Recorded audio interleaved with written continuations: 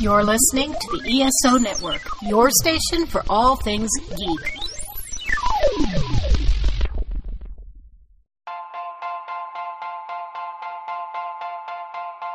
From the author of the book by the same name, it's the Best Saturdays of Our Lives podcast with Mark McCrae. Later in the show, we'll be getting into Isis, Joanna Cameron, known for playing among many great characters, her life and influence, as well as that of the character in the show as a whole, on the Saturday morning landscape.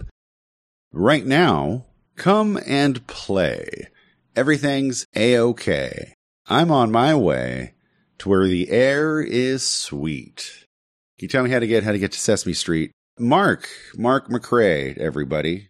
How you doing, Mark? I'm doing great. How are you, Dan? I'm good, thank you. Being that you're born, raised, grew up, spent most of your life in the Bronx, would you at any point have ever characterized the air in New York City as quote-unquote sweet? No. Okay, well. But I still believed in the fantasy of a street as sweet as Sesame Street. It's a peace of mind, everybody. That's where we're going today. We're going to be exploring the sensibilities that went into our lives as reflected through Saturday morning, our social sensibilities, if you will. Mark, why don't you give us an idea of what exactly all that means? What that means exactly is that in the late 1960s, there was a backlash of too many violent acts happening on Saturday morning television. And a lot of watchdog groups and parent groups were sort of up in arms, and the networks were trying to figure out what they were going to do.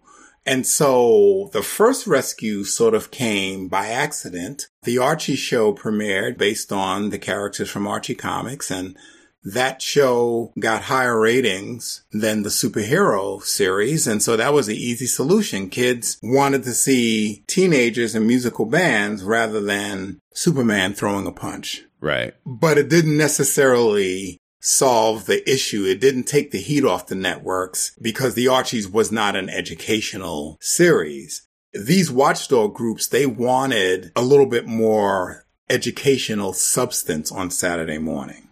Speaking of that educational substance, leave it to good old PBS, Public Broadcasting, to jump in and push us ahead light years when it comes to not only having an educational component, but a very pro-social value element. Sesame Street. And they started that trend on November 10th, 1969. Yes. So Sesame Street really came to the rescue because it solved a lot of problems. In many ways, Sesame Street, even though the series premiered on PBS, the concept of Sesame Street and the idea that that series became very popular also sort of helped the Saturday morning networks figure out what their next steps could be to appease these watchdog groups that were breathing down their throats to have some type of educational substance on Saturday morning. So Sesame Street kind of acted as a guidepost then, if you will, for the rest of the industry. Exactly. And characters such as Superman and Batman, whose television series were canceled over on the networks, those characters rolled over to Sesame Street and became ambassadors for education as opposed to ambassadors for, punching. Dropping a smackdown. Right. Punching Lex Luthor or the Joker around. Right. It's kind of interesting that all of that happened and took place. And again, very unexpected. And it served as a guidepost for what the networks can do. And it also was a relief for the networks because since Sesame Street proved so popular, the networks didn't feel as though, wow, if we put on something educational, the ratings are going to go down terribly. But Sesame Street as a series proved that kids really wanted to see something where education is fun. Right. In 1970, In the Know was produced by CBS News and Hanna-Barbera and featured educational wraparounds where the Josie and the Pussycats cast explained how watches are made or what goes on in a glass factory. That was like the first step that the CBS network at least implemented to try to appease the educational watchdogs.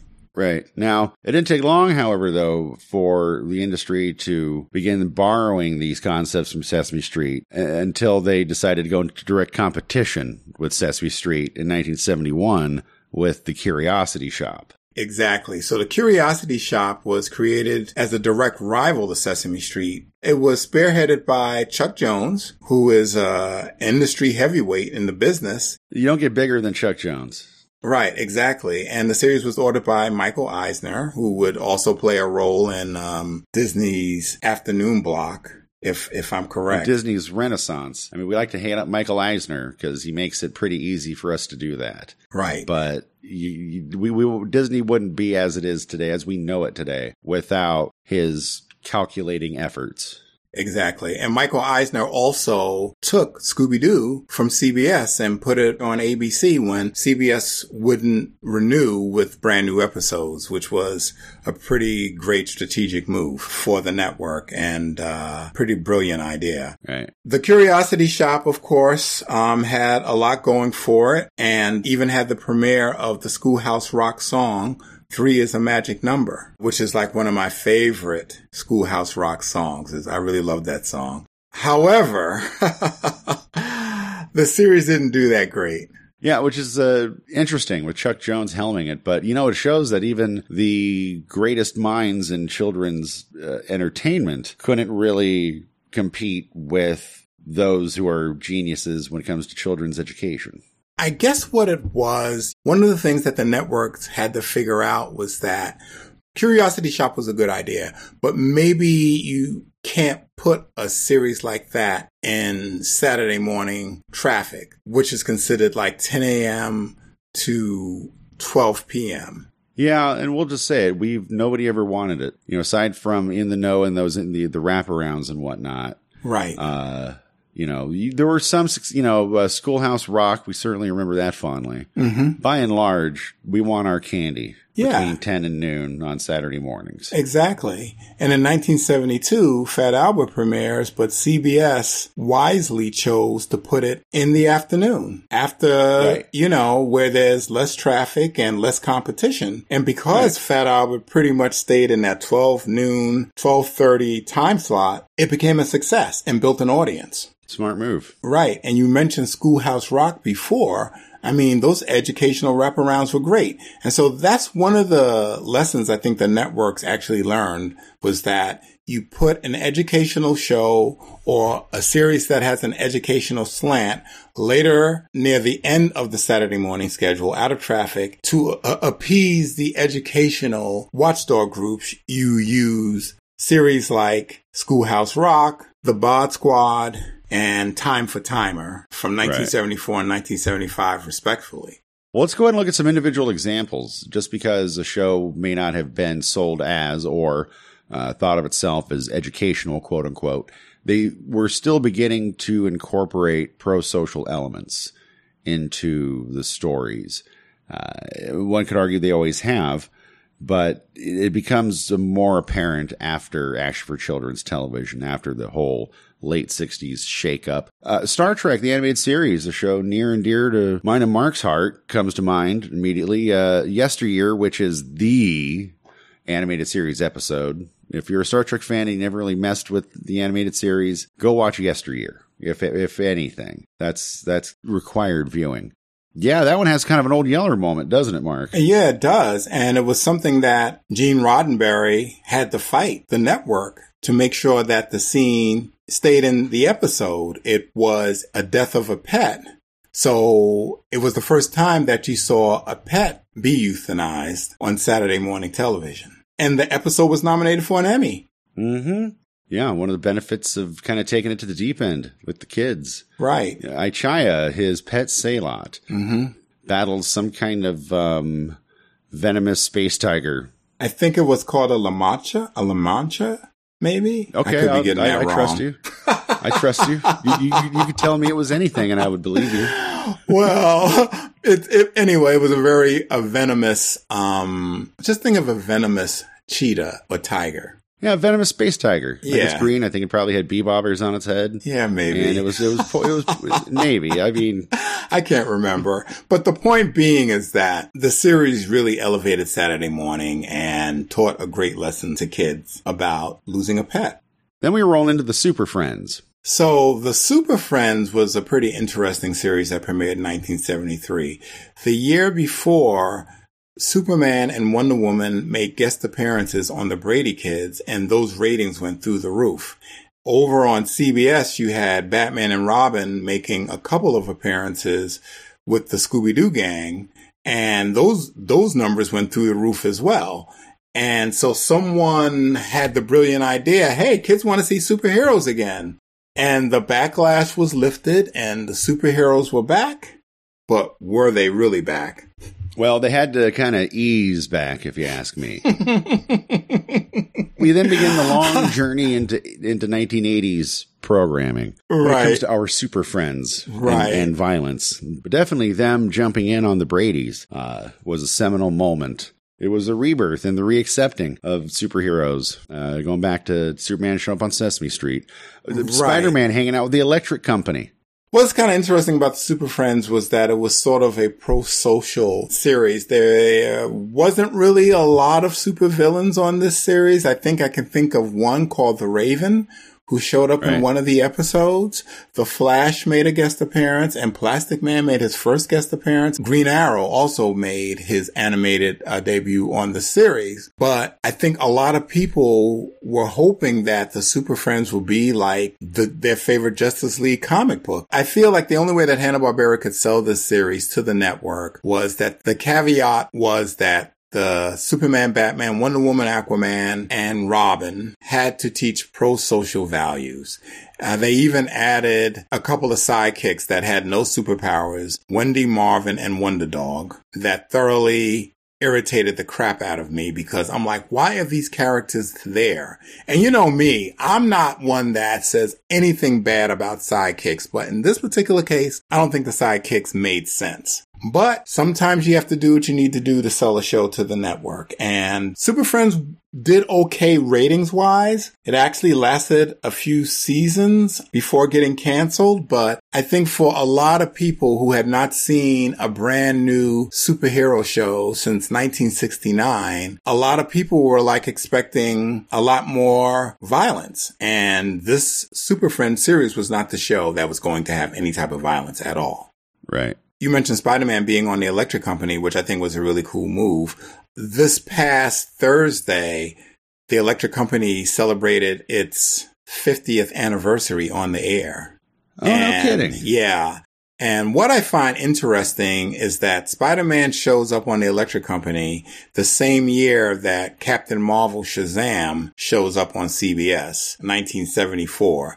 And these kind of coincidences have happened in the DC Marvel universe a bunch of times. It happened in 1966 when both publishers had animated series on the air for the first time. And then it happened in 1992 with the X-Men animated series and Batman the animated series at the same time on the same network. And I completely forgot about this also happening in 1974. But it's pretty cool because you have these dueling comic book companies that are getting their licensed characters on the air, but their roles have to be completely different on television because of the environment.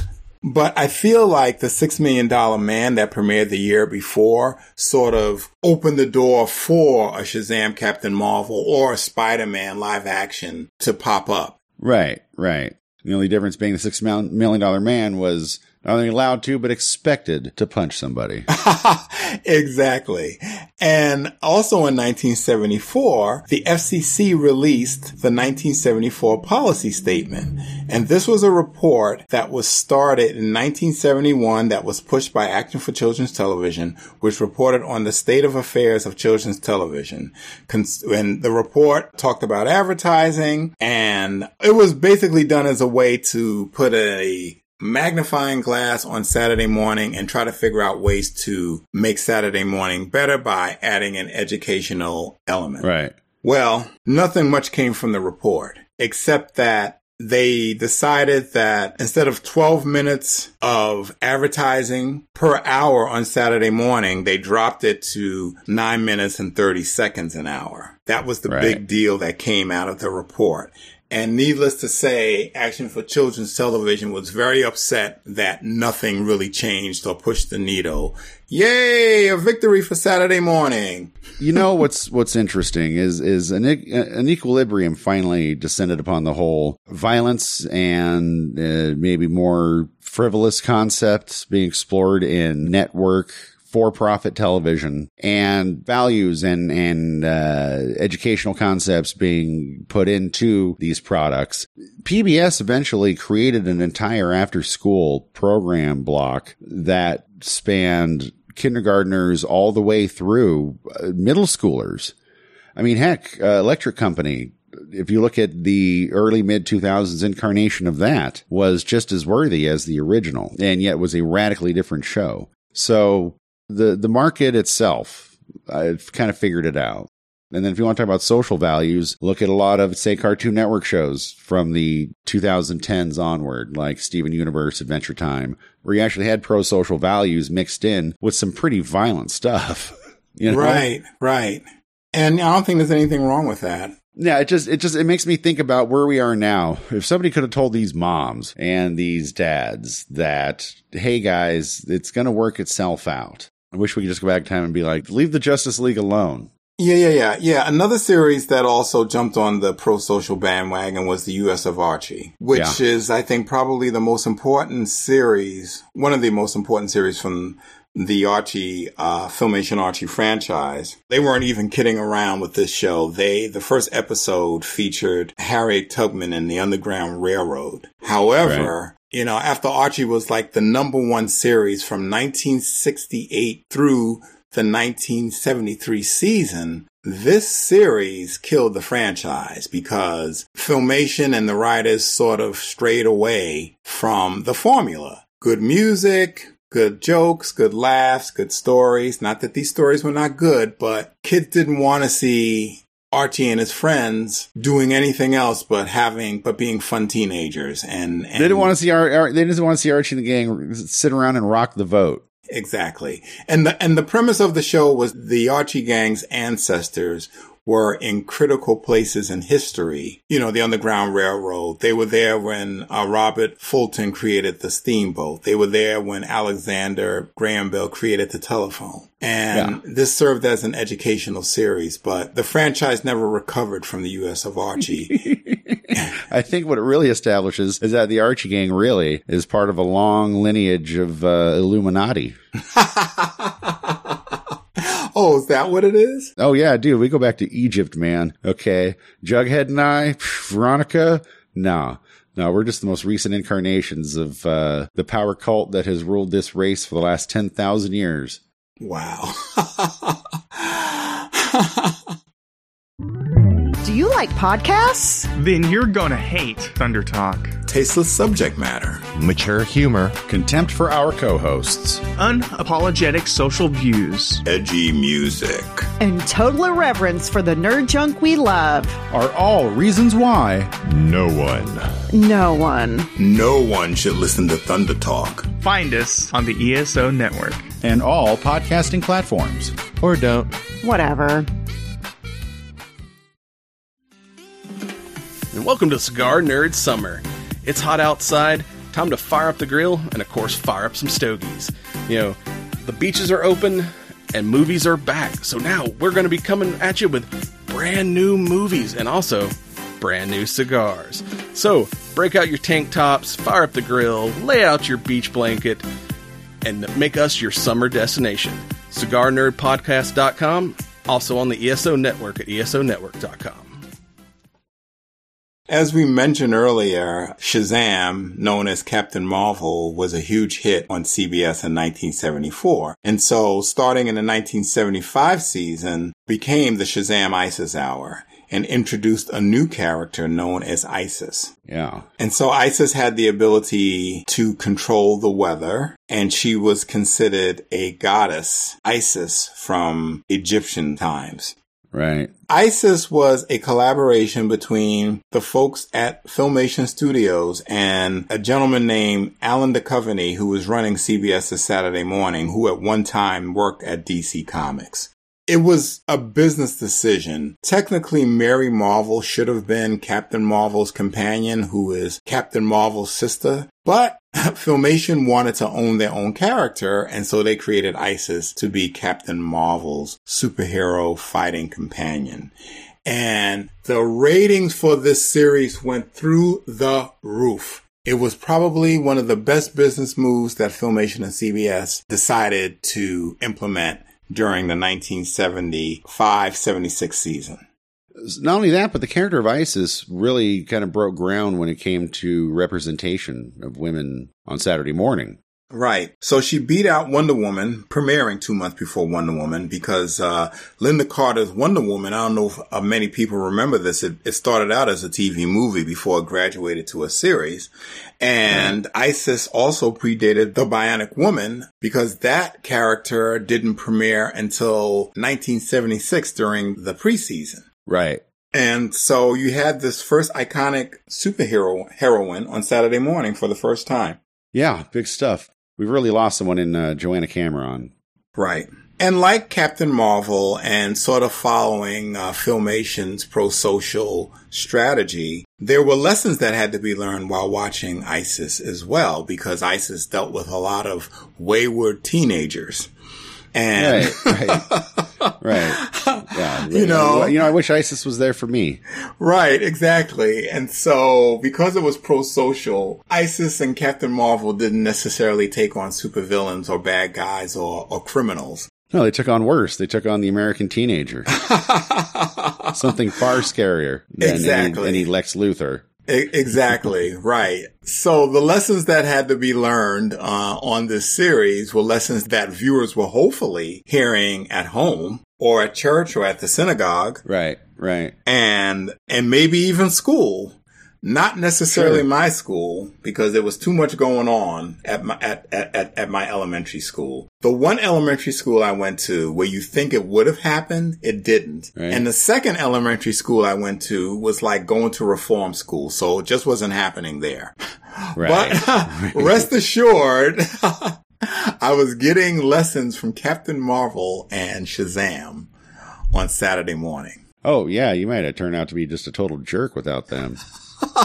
Exactly. But there were some really cool episodes of Isis I think we should talk about. Yeah, give us some examples. All right. Well, the first episode dealt with UFOs.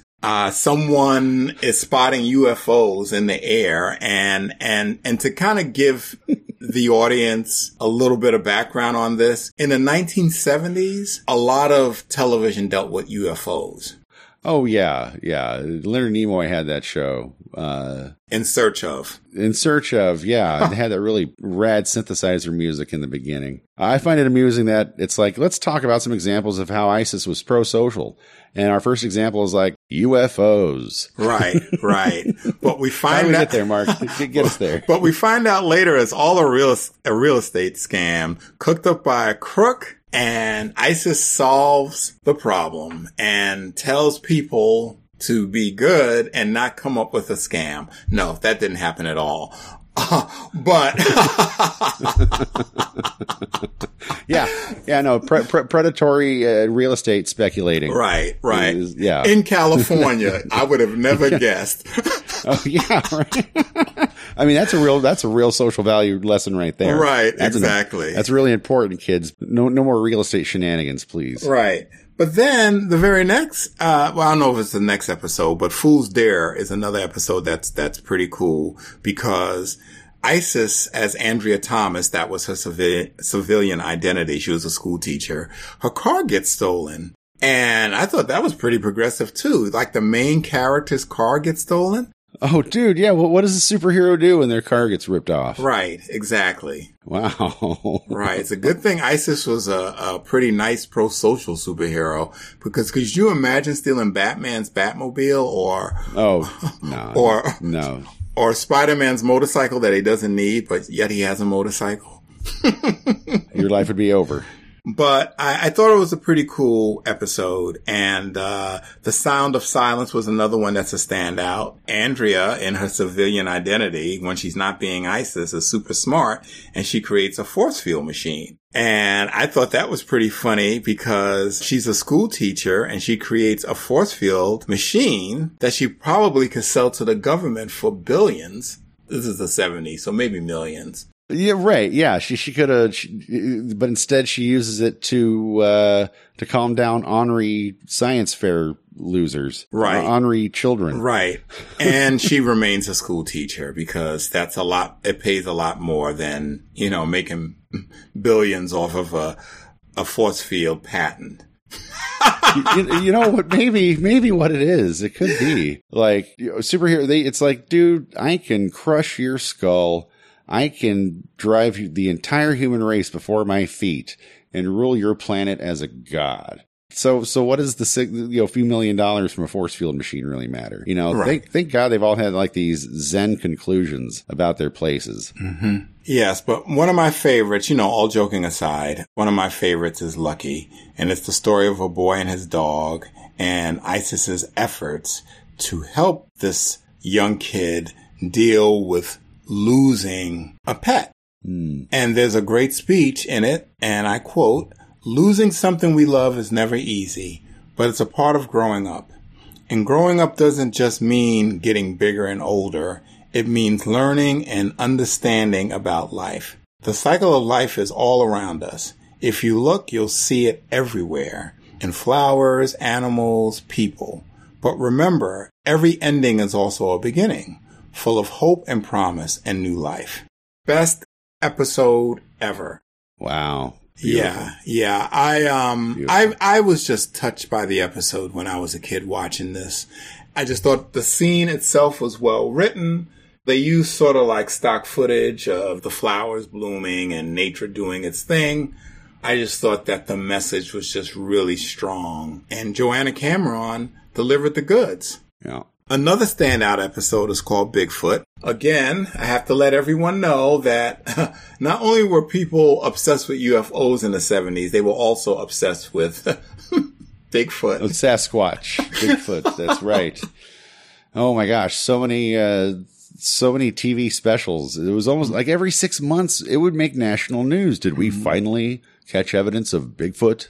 Right. Well, no, we did not. Well, supposedly, No. There's that infamous clip of someone showing this giant Bigfoot walking away. It's like for about maybe 7 or 8 seconds. And Bigfoot kind of turns to the camera, kind of giving you this look like, what are you looking at? Haven't you seen a Bigfoot before? Exactly.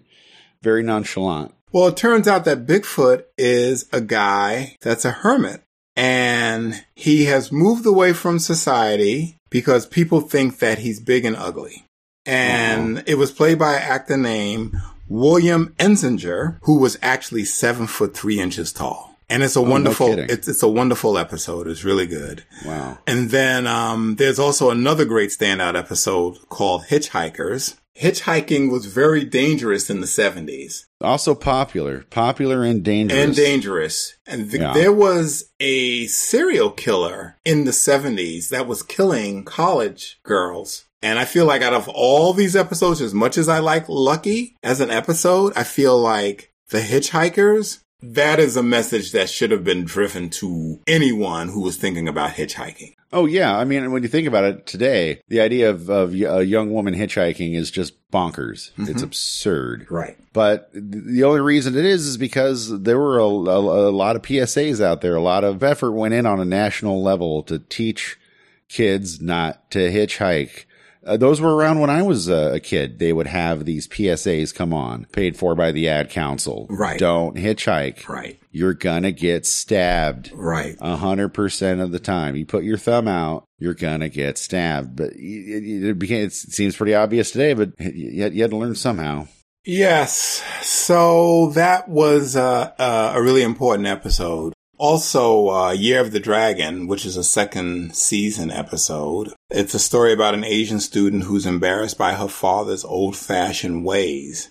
Pretty interesting because it definitely highlights a person of color who's trying to fit in, who thinks that everyone in her social circle will not accept her for being who she is as a Asian American. And, you know, she has to learn some hard lessons that she shouldn't be ashamed of her heritage. Right. Which nobody in the 70s was tackling that topic. Yeah, pretty forward thinking on the part of the show. Exactly. And then, last but not least, Now You See It, and Now You Don't, which is the part 2 episode, which was served as a backdoor pilot for some of the students that ISIS was teaching.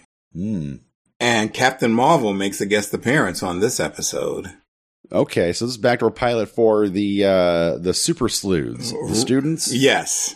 Okay, but Captain Marvel also shows up to lend some weight to it all. So they weren't messing around with this episode. Right, exactly. This two-parter. Exactly. And it was a pretty good episode, I think. And again, the story really capitalized on people of color as well. Because I feel like in both episodes, people of color were really represented. But for whatever reason, the network didn't pick it up. But to be fair, Filmation, they were the king of backdoor pilots. I can do a whole podcast on all of their backdoor pilots.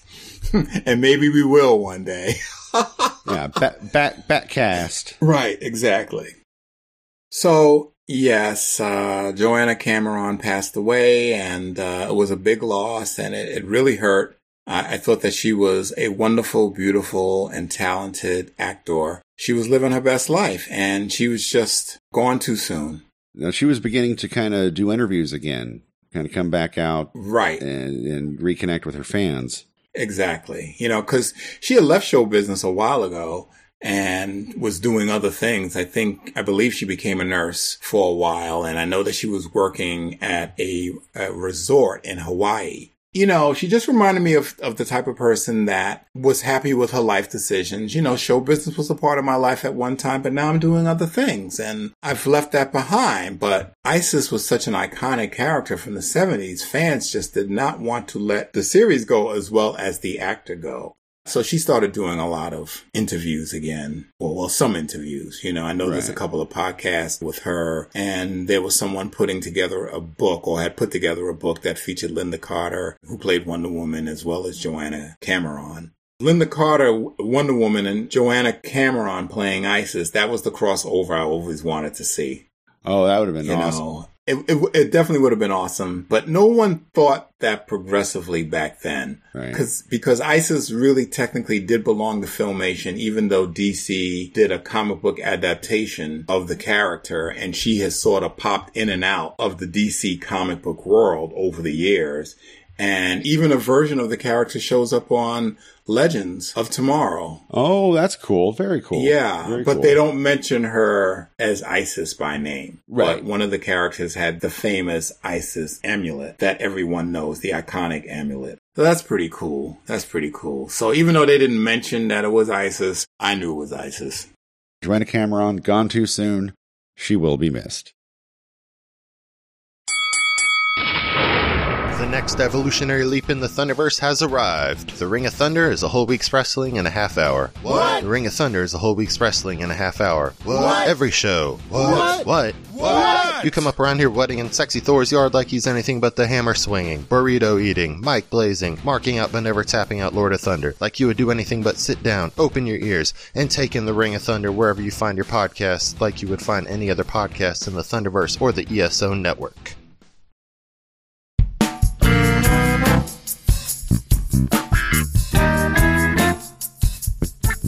So, hey Dan, I don't know if I ever mentioned this to you before. The Shazam Isis Hour was the first show that I actually sent a fan letter to. Yeah, I think you mentioned it to me, but I don't think you've told our good friends there at home.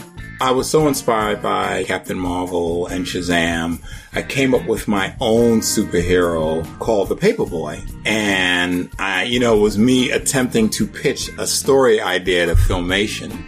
And they sent me a very nice letter back saying that they can't accept unsolicited ideas, but sent me a cast photo of Captain Marvel and Michael Gray playing Billy Batson, a signed cast picture. I don't know if they actually signed it or the secretary, Sherry Carter, signed it. Sure. And I still have that picture to this day. Nice. And I remember bringing the picture to school with the letter and everything. And I remember one of my friends, Joyce Calhoun, said, "Oh, Mark, they think you're a little kid. That's why they sent you this letter back." And I could see them thinking I'm a little kid too, kind of based on the way I used to draw. Right. You know, I didn't draw like someone who was 11 or 12 years old. It looked more like I was 7 or 8. Yeah. But that was the whole charm. Maybe if my pictures had been a little bit more adult, I might not have gotten anything back at all. You might have gotten a cease and desist letter instead of a really nice autograph and a pleasant letter. Well, interestingly enough, that character, the Paperboy that I created, will now be published book in a month or 2. Heard it here first, everybody. Wow. Yeah, so it's going to be called The Paperboy Dimensional Adventures. And part of the inspiration for The Paperboy was based on my love for the Shazam ISIS Hour. Wow. So I feel like things have come full circle. The Best Saturdays of Our Lives podcast is a co-production of the Best Saturdays of Our Lives studios and the Weirdos Workshop. To get a personalized signed copy of the Best Saturdays of Our Lives book, go to thebestsaturdaysofourlives.com. This is Mark McCrae signing off. This has been a broadcast of the ESO Network. Be part of the crew and help support our shows by donating to our ESO Patreon or by shopping at the TeePublic store, which can all be found at www.esonetwork.com. The ESO Network, your station for all things geek.